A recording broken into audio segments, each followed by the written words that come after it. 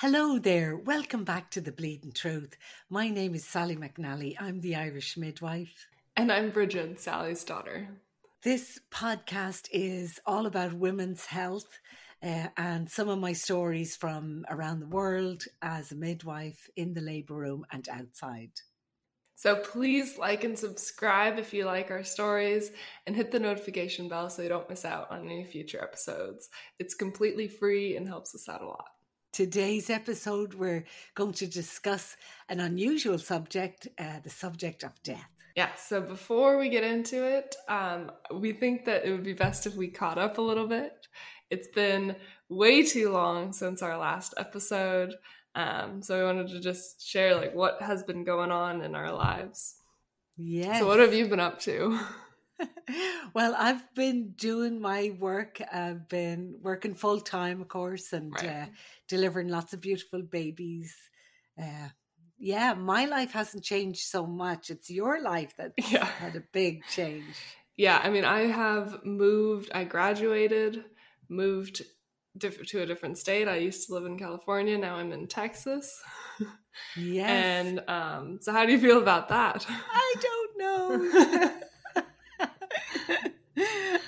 I'm sad because now it feels like you're further away and I can't just drive to you, Mm-hmm. I have to. I know, yeah. It was a long drive because we drove here. It took 3 days, almost full 3 days of driving to get, the cars full of stuff here.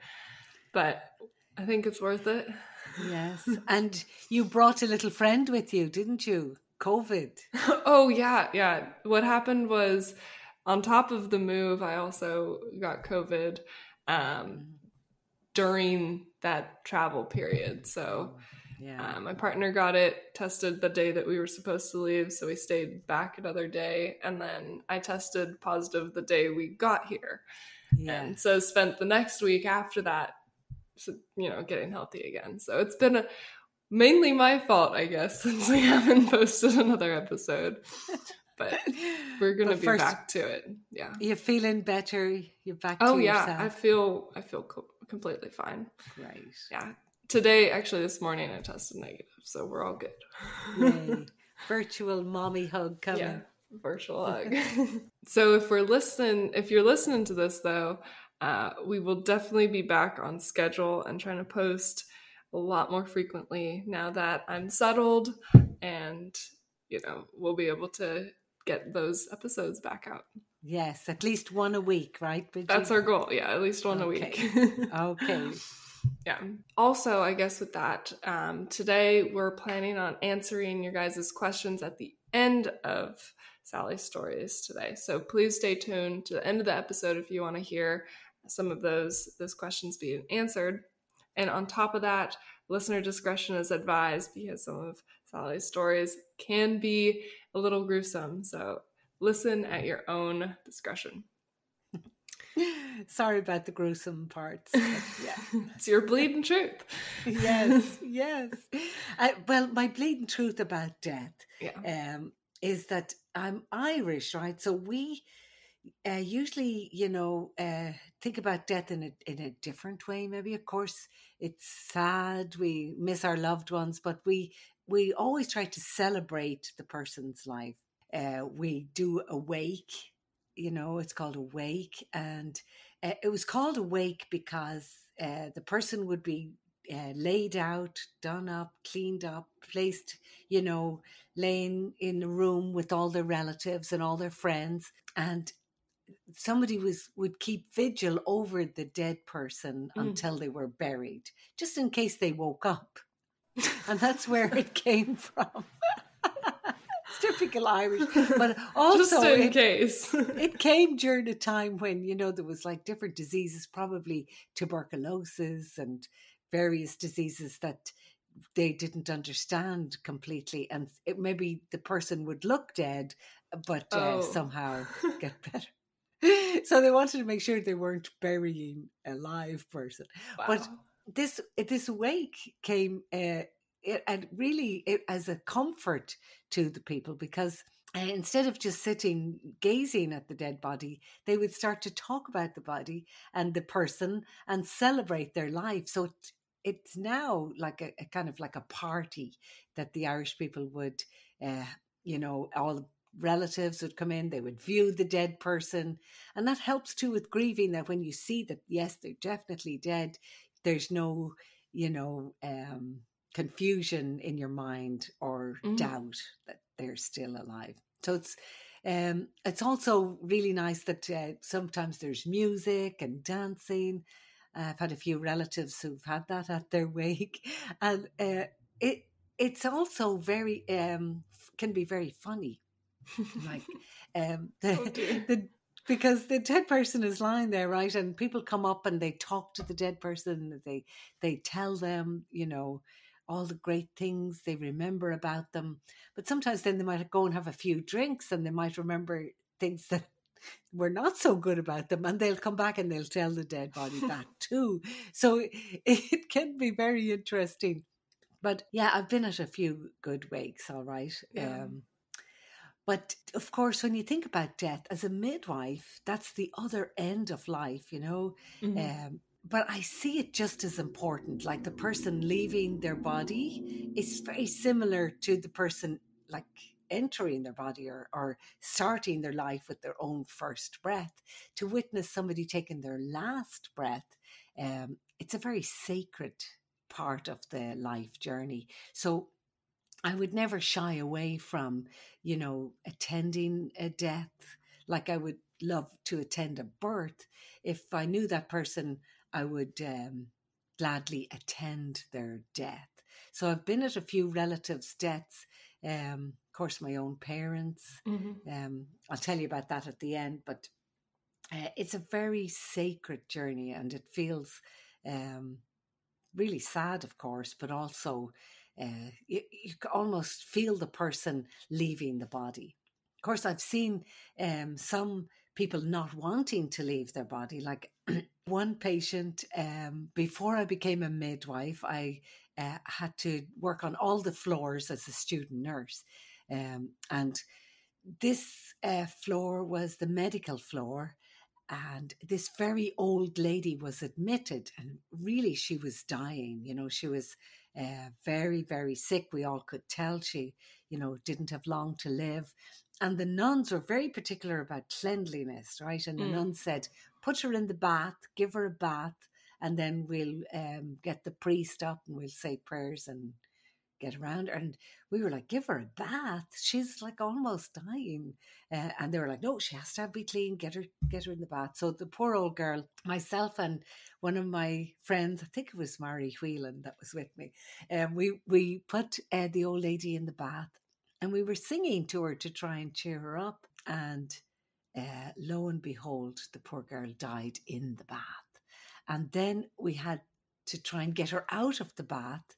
And of course, she was gone, and we were trying to get her out, and she kept slipping back in, and because we had her all soapy at this stage, and the poor old thing, it was not a good thing, but it turned into a funny thing, because then one of the other nurses came running in to help us, and she slipped on the wet floor and nearly fell into the bath with the old lady.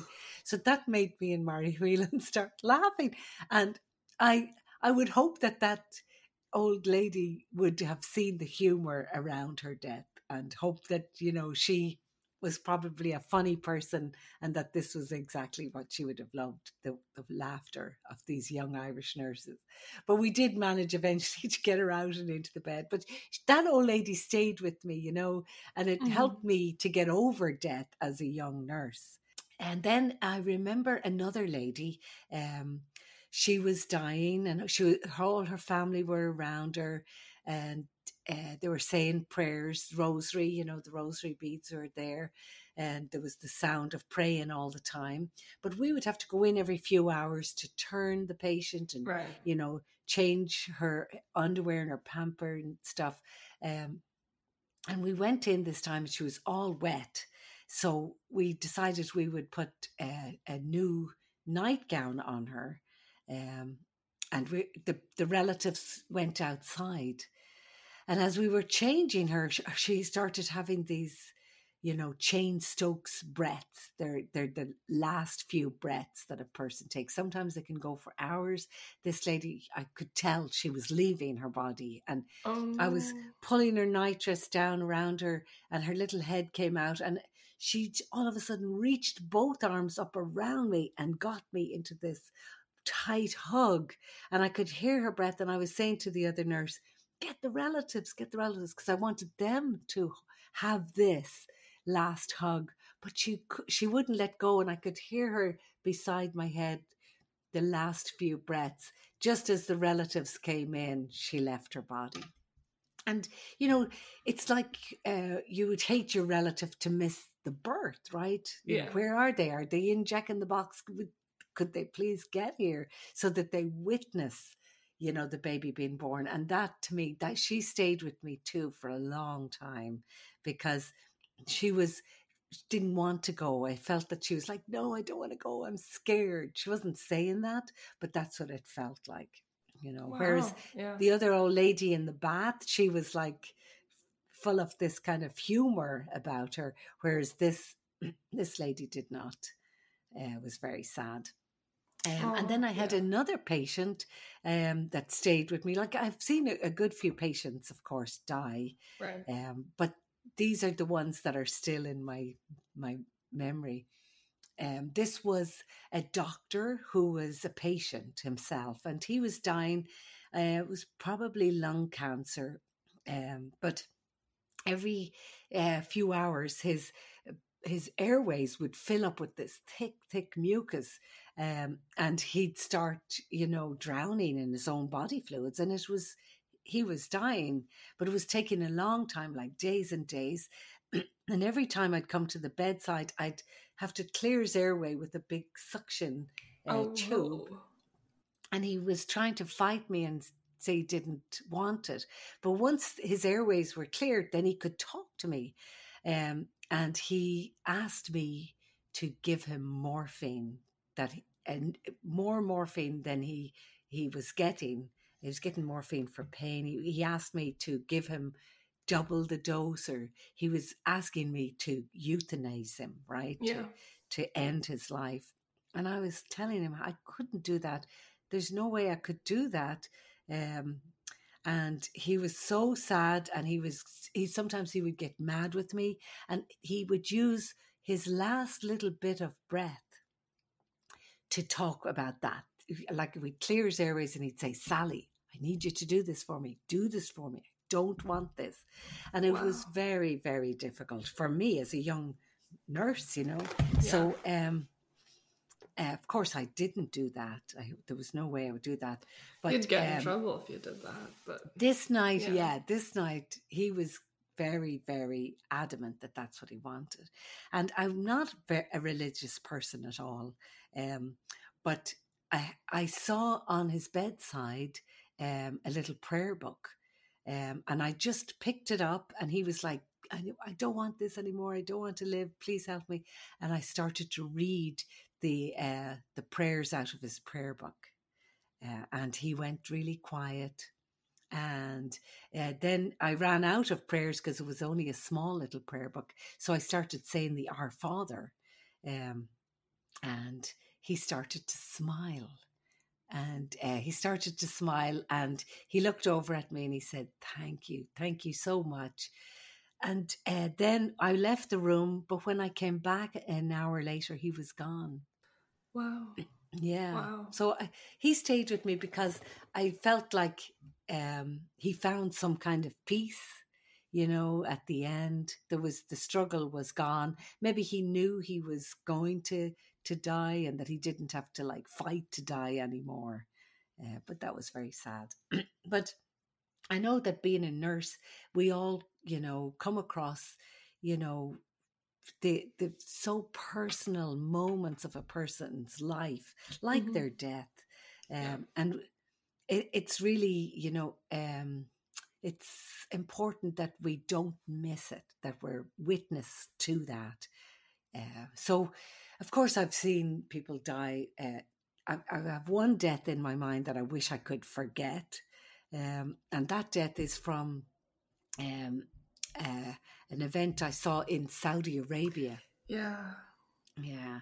I was there for a few years and very confident in myself, kind of thought I looked like a Saudi woman when I put my scarves and my yashmak on. I thought nobody would know the difference. And this day I decided I was going to go down to the city, into the inner city, to get a particular gift. I was going to get gifts, I think, for my mother. I was going home soon, and I wanted to go to these place called the Gold Souks. They're little shops lined with gold, and it was really a really interesting place to be. But in my mind, I was just thinking, I'm going to go in there, I'm going to get her a nice necklace, and I'm going to get back home.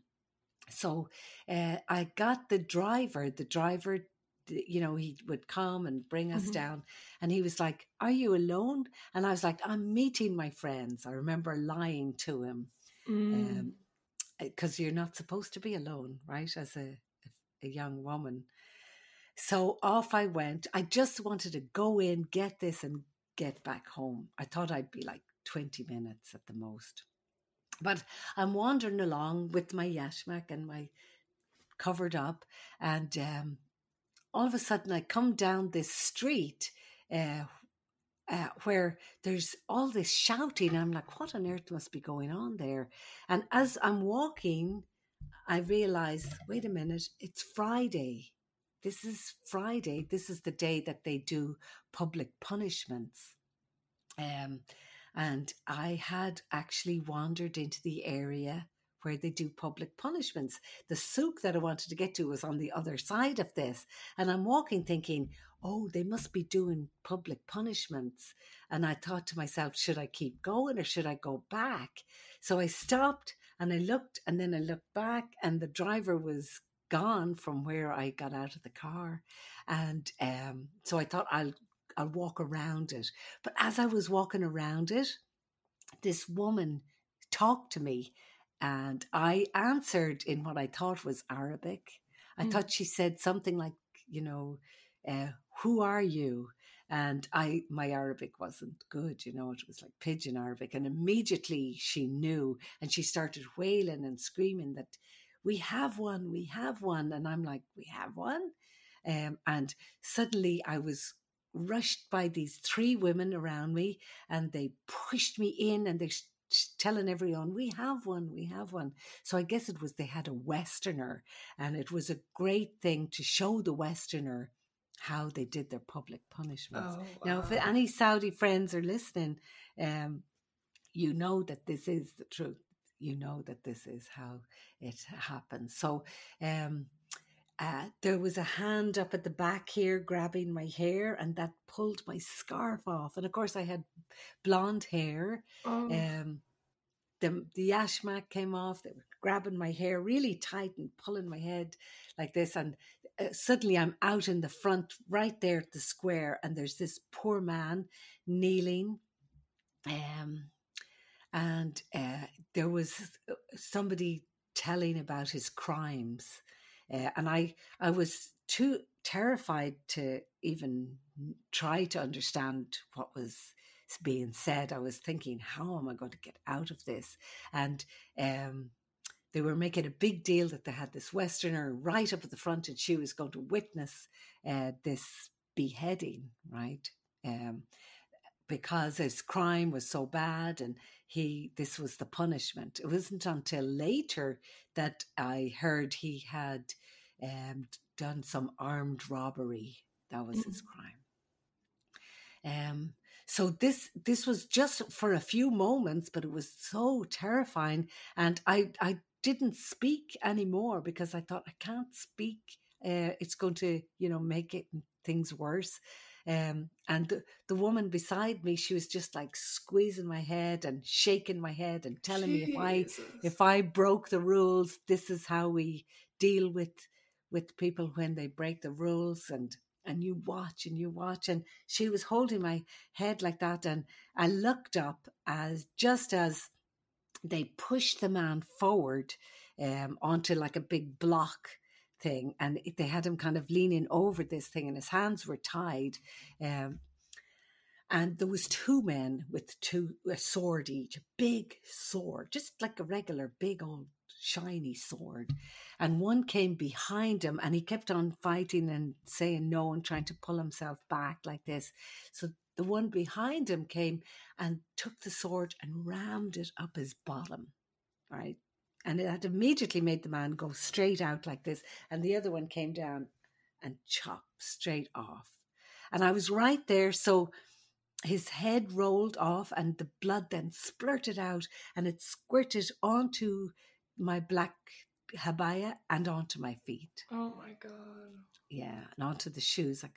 I just was looking down at that, and there was a big cheer came up from the crowd. They were so happy about this. They were so pleased that this criminal had, met his end like this. Wow. But like immediately they started moving on to the next person, whatever the next person had done. But I'd never lifted my head. I just kept looking down at my feet. And the woman was just so pleased, that I had witnessed it. And I just started to back out. I didn't turn or turn around. I just backed out and backed out and backed out and just kept looking at my feet.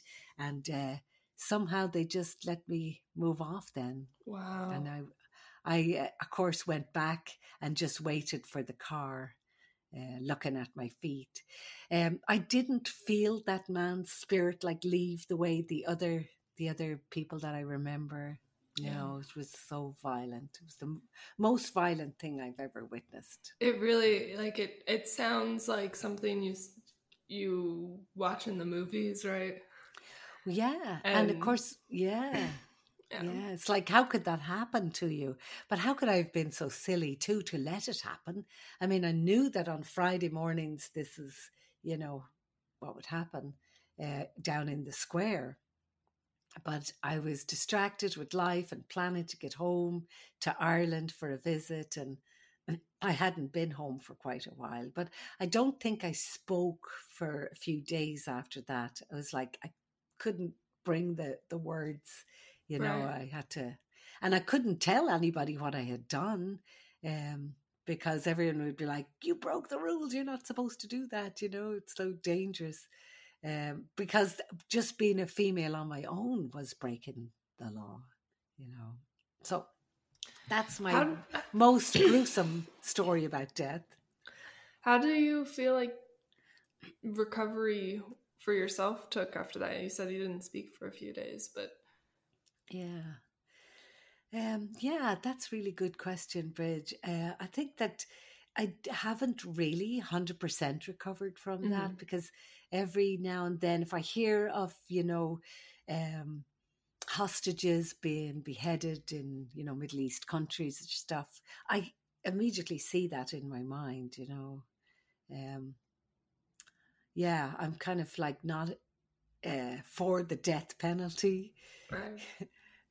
I could kind of hear his voice kind of like trying to bargain and negotiate his way out of it. And it was like such a hopeless situation for him. Yeah. Yeah. And there was nothing I could have done to help him. And I was terrified for my own life. I felt like, oh, if I do anything, what could you have done in a situation like that? It would have been laughable, to say, wait, let's talk about this, just like, it just couldn't happen. Yeah, I mean, plus with that cultural, Yeah, everybody cheering, right? Like, yeah. But you that I'm not the only person that's happened to. I've heard of that happening to really, other Westerners too. It's but over there, like, public punishment is a big deal. who's doing the punishing? Well, there's the Matawa is the religious police, Okay. but he's like a priest, but he's leads the these police force that go around to enforce these laws, and like a few times we were in like the mall over there, and the mall would be beautiful. Everything is like gorgeous, and all of the designer shops and clothes and shoes and bags, everything's like so fancy. But then you might hear over the loudspeaker, come to such and such an area to witness the public punishments. And then we'd look over the edge, like the barrier, if you were like up on a higher level, and right down at like the middle of the mall, there might be a few men who were being beaten right there in front of everyone because they were looking at women. Oh, wow. I've seen that. Yeah.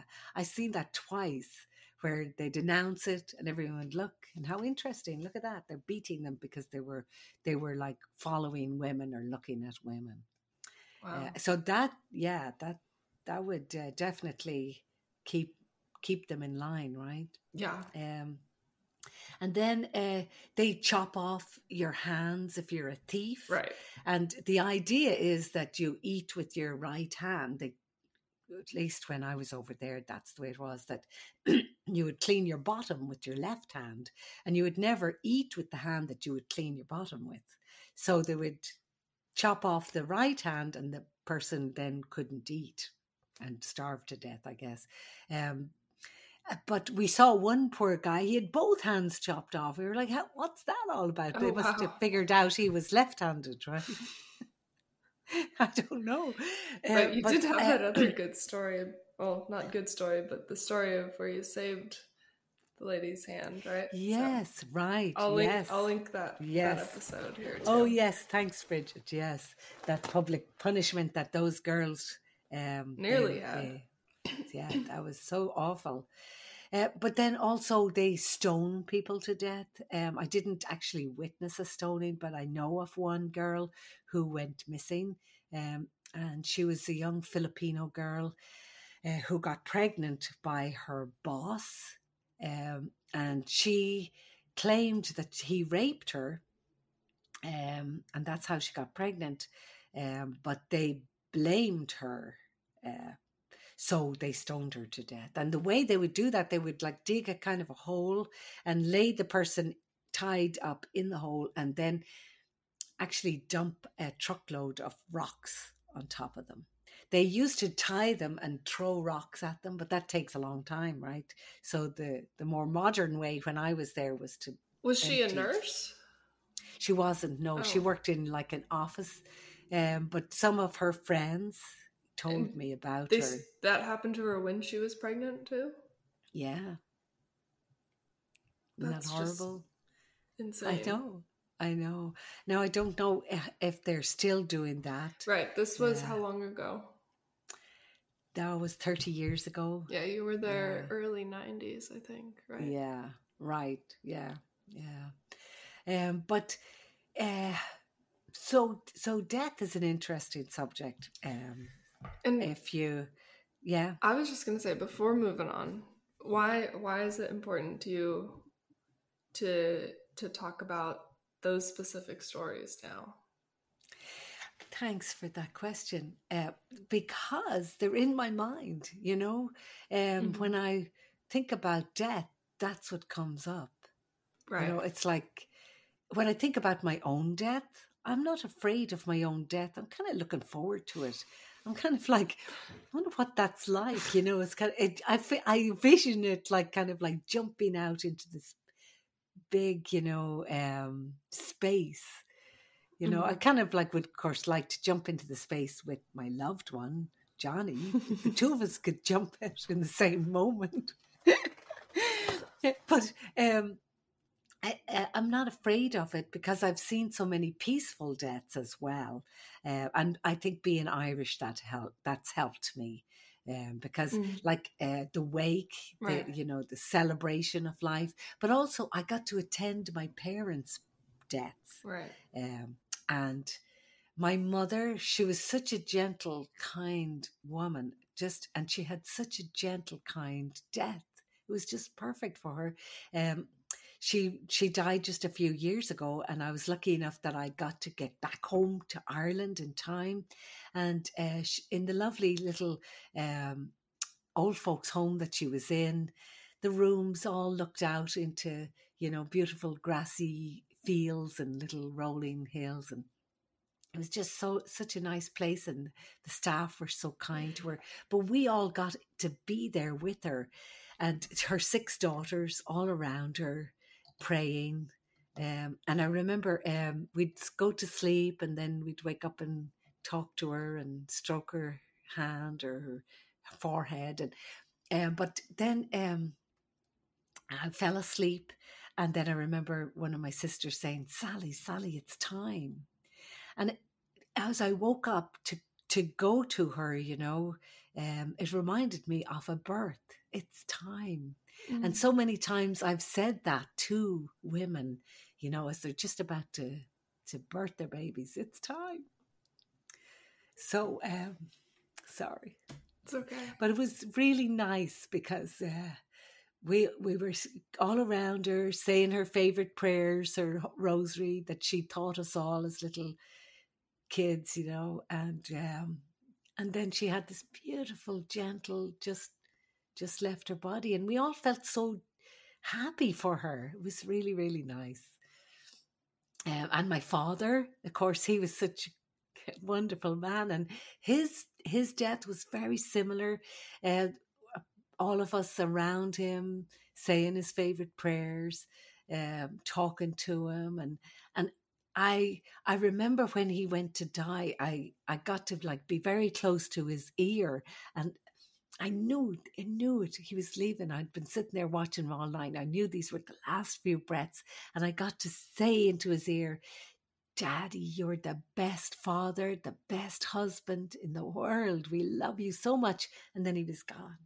And I'm like, wow, it's such a great memory. And I encourage everybody to, if they get the chance, to be at their loved one's death, just like they want to be at their loved one's births, be at the death. It's very, very precious, sacred moment. But in Ireland, of course, then we open the window.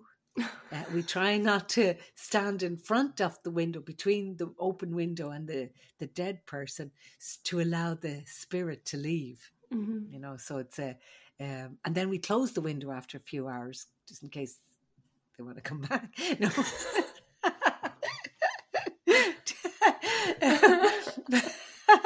But my father died the night, a day or two before Halloween. Right. So we had his wake on Halloween night, and he was all laid out there.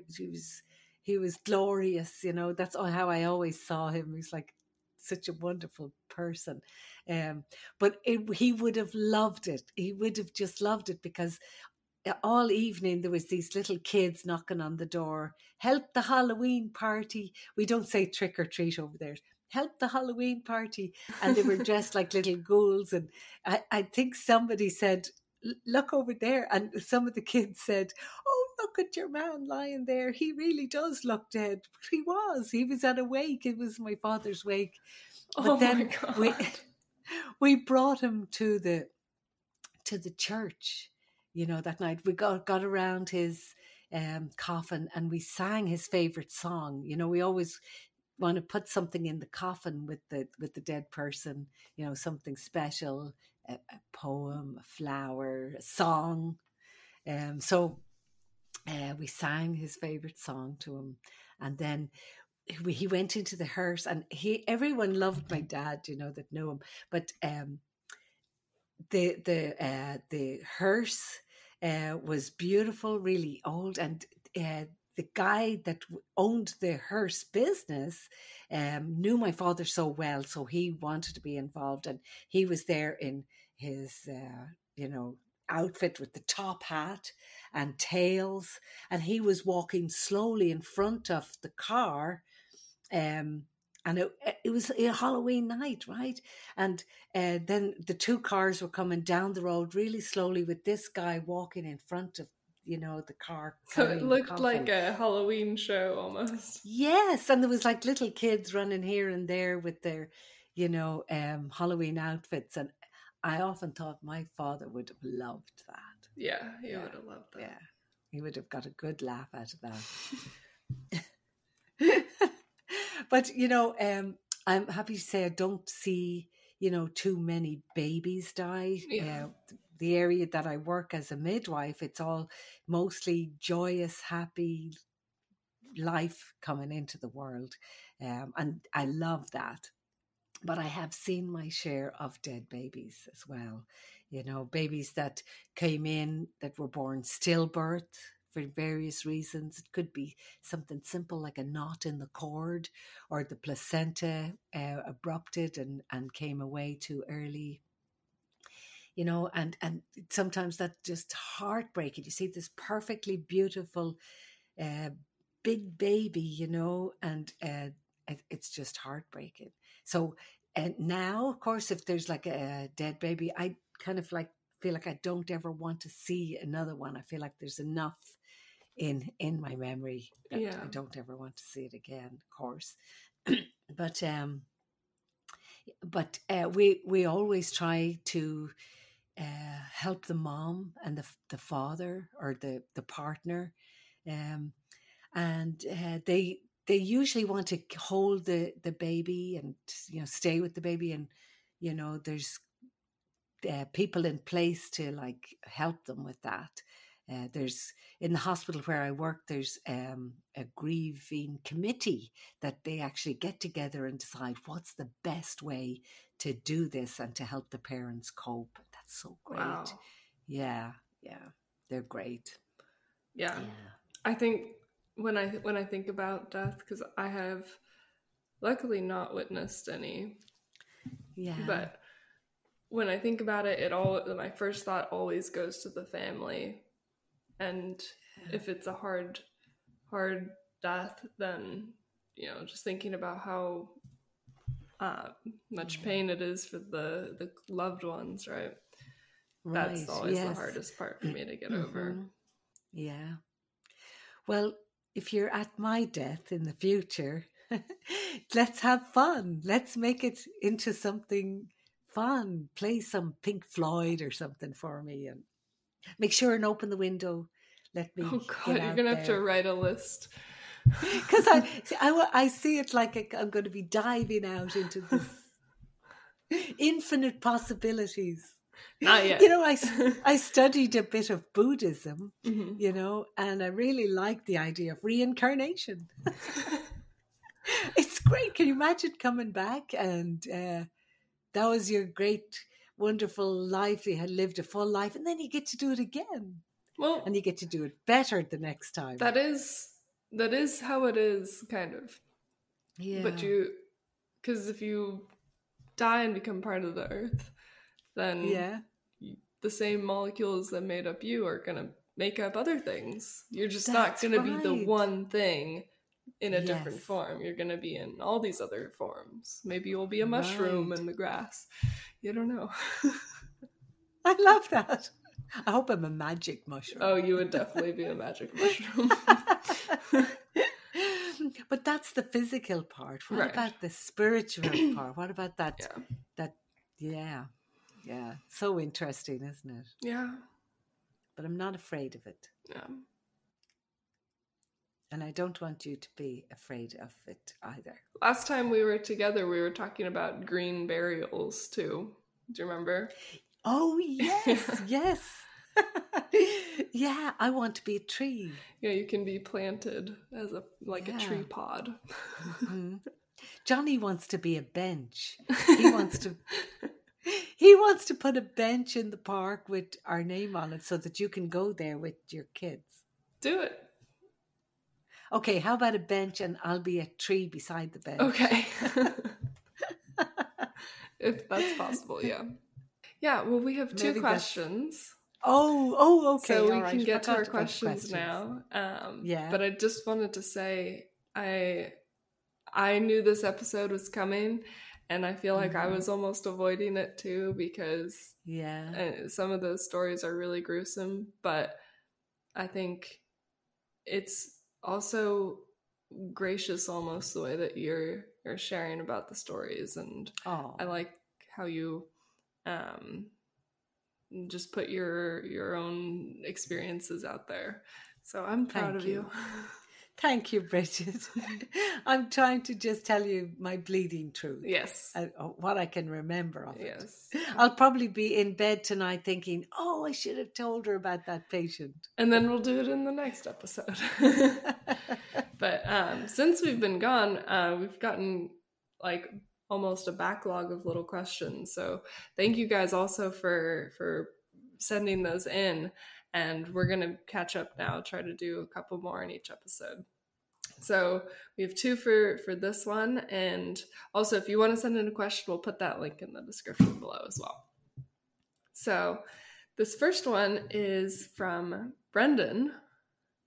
Brendan. I think Brendan Henready, could be wrong. So he says, Saludos, Sally and Bridget. The podcast is amazing and so funny and interesting to hear about your parents and the family from a cousin's perception.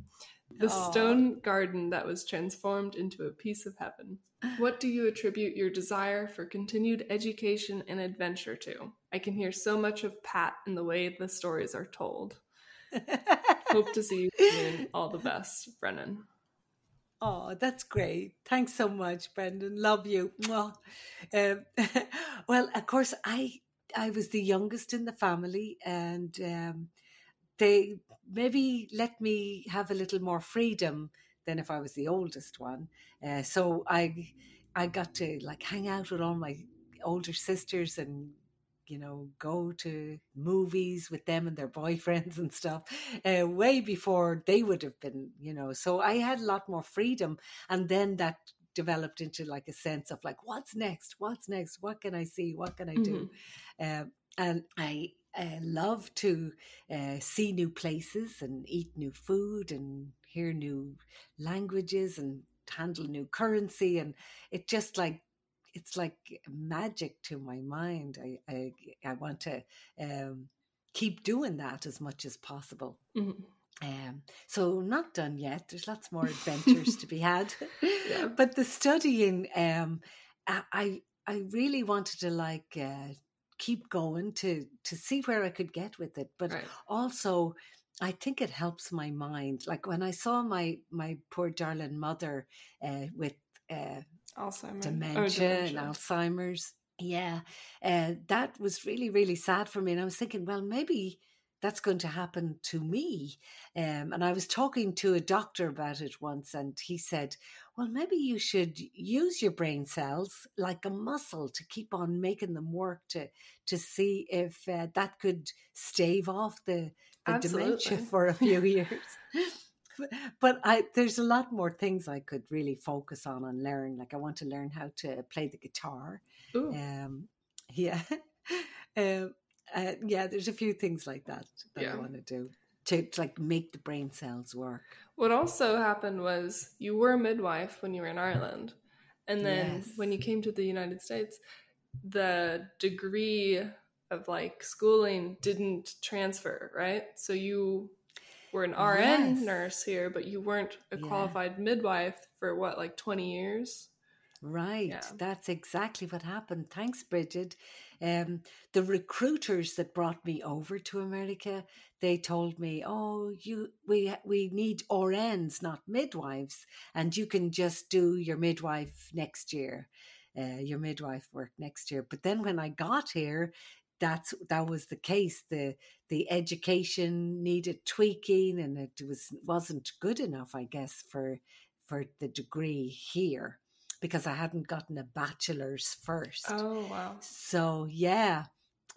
So then I had to, I was happy enough to be an RN. I loved that job. And you came along. So that kind of was a different focus for me for many, many years. But then when you didn't need me so much, I went back to school, got my bachelor's, got master's, a couple of masters. We went to college, started on the first day together. We both started college on the first day, or the same day. But for midwifery, for midwifery for you, and then obviously me just going to college. But America's wonderful for that. Like all you have to do is like think, what do I want to do and be? And there's a way.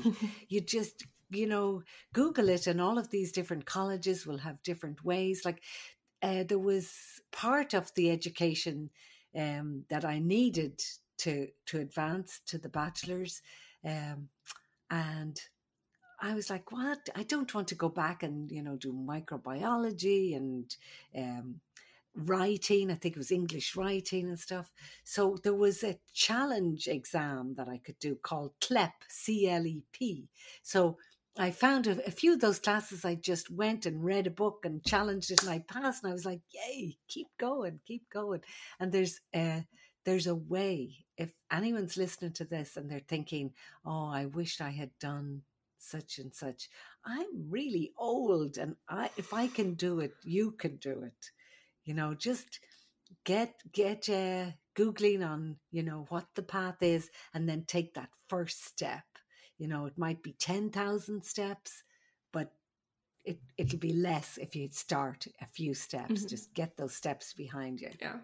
Yeah. And Brendan will go far. I know he's not done yet. I have no doubt he's already back in the books studying something else. Very cool. Yeah, he's wonderful. Hi. That's to Brendan. Yes.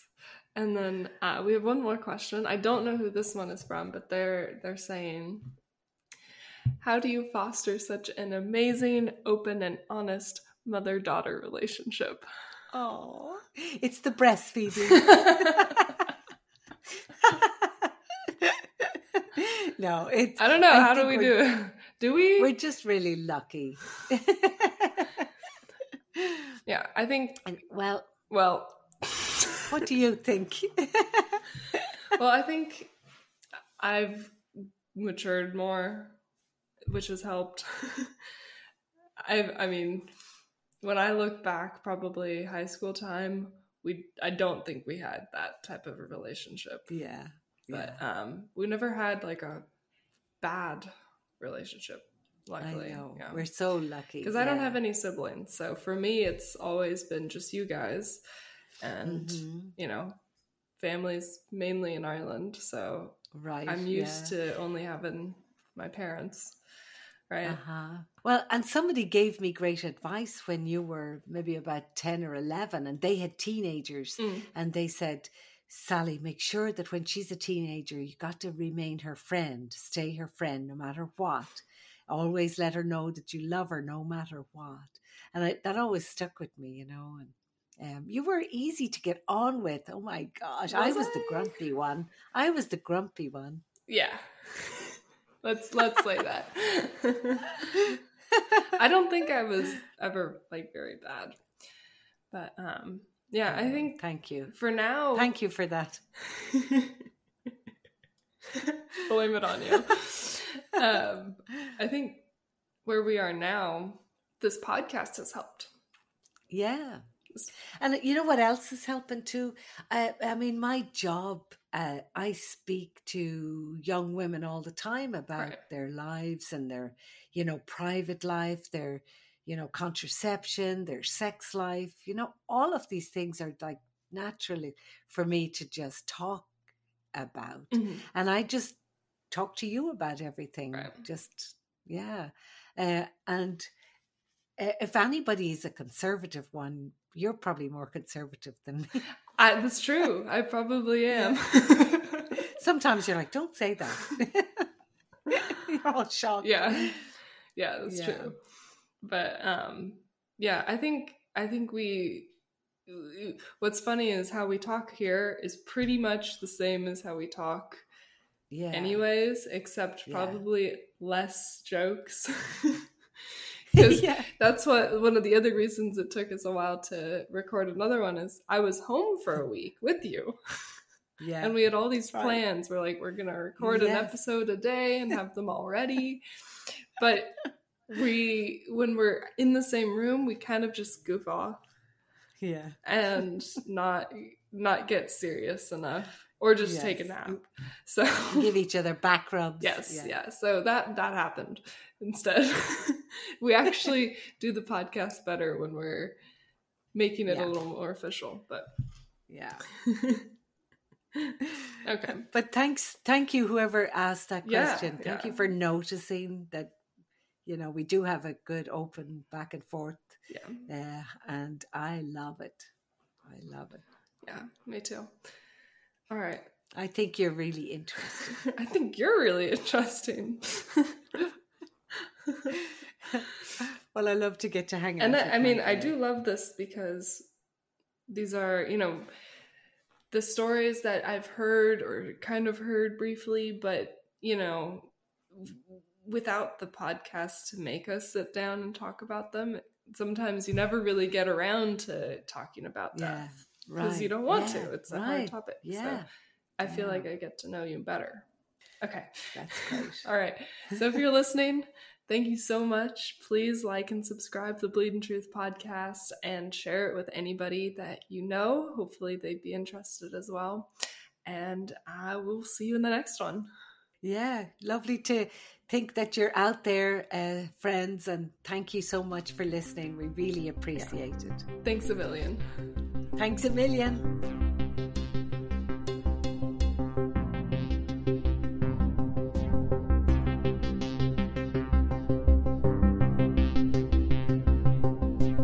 Say hello, Shim Sham.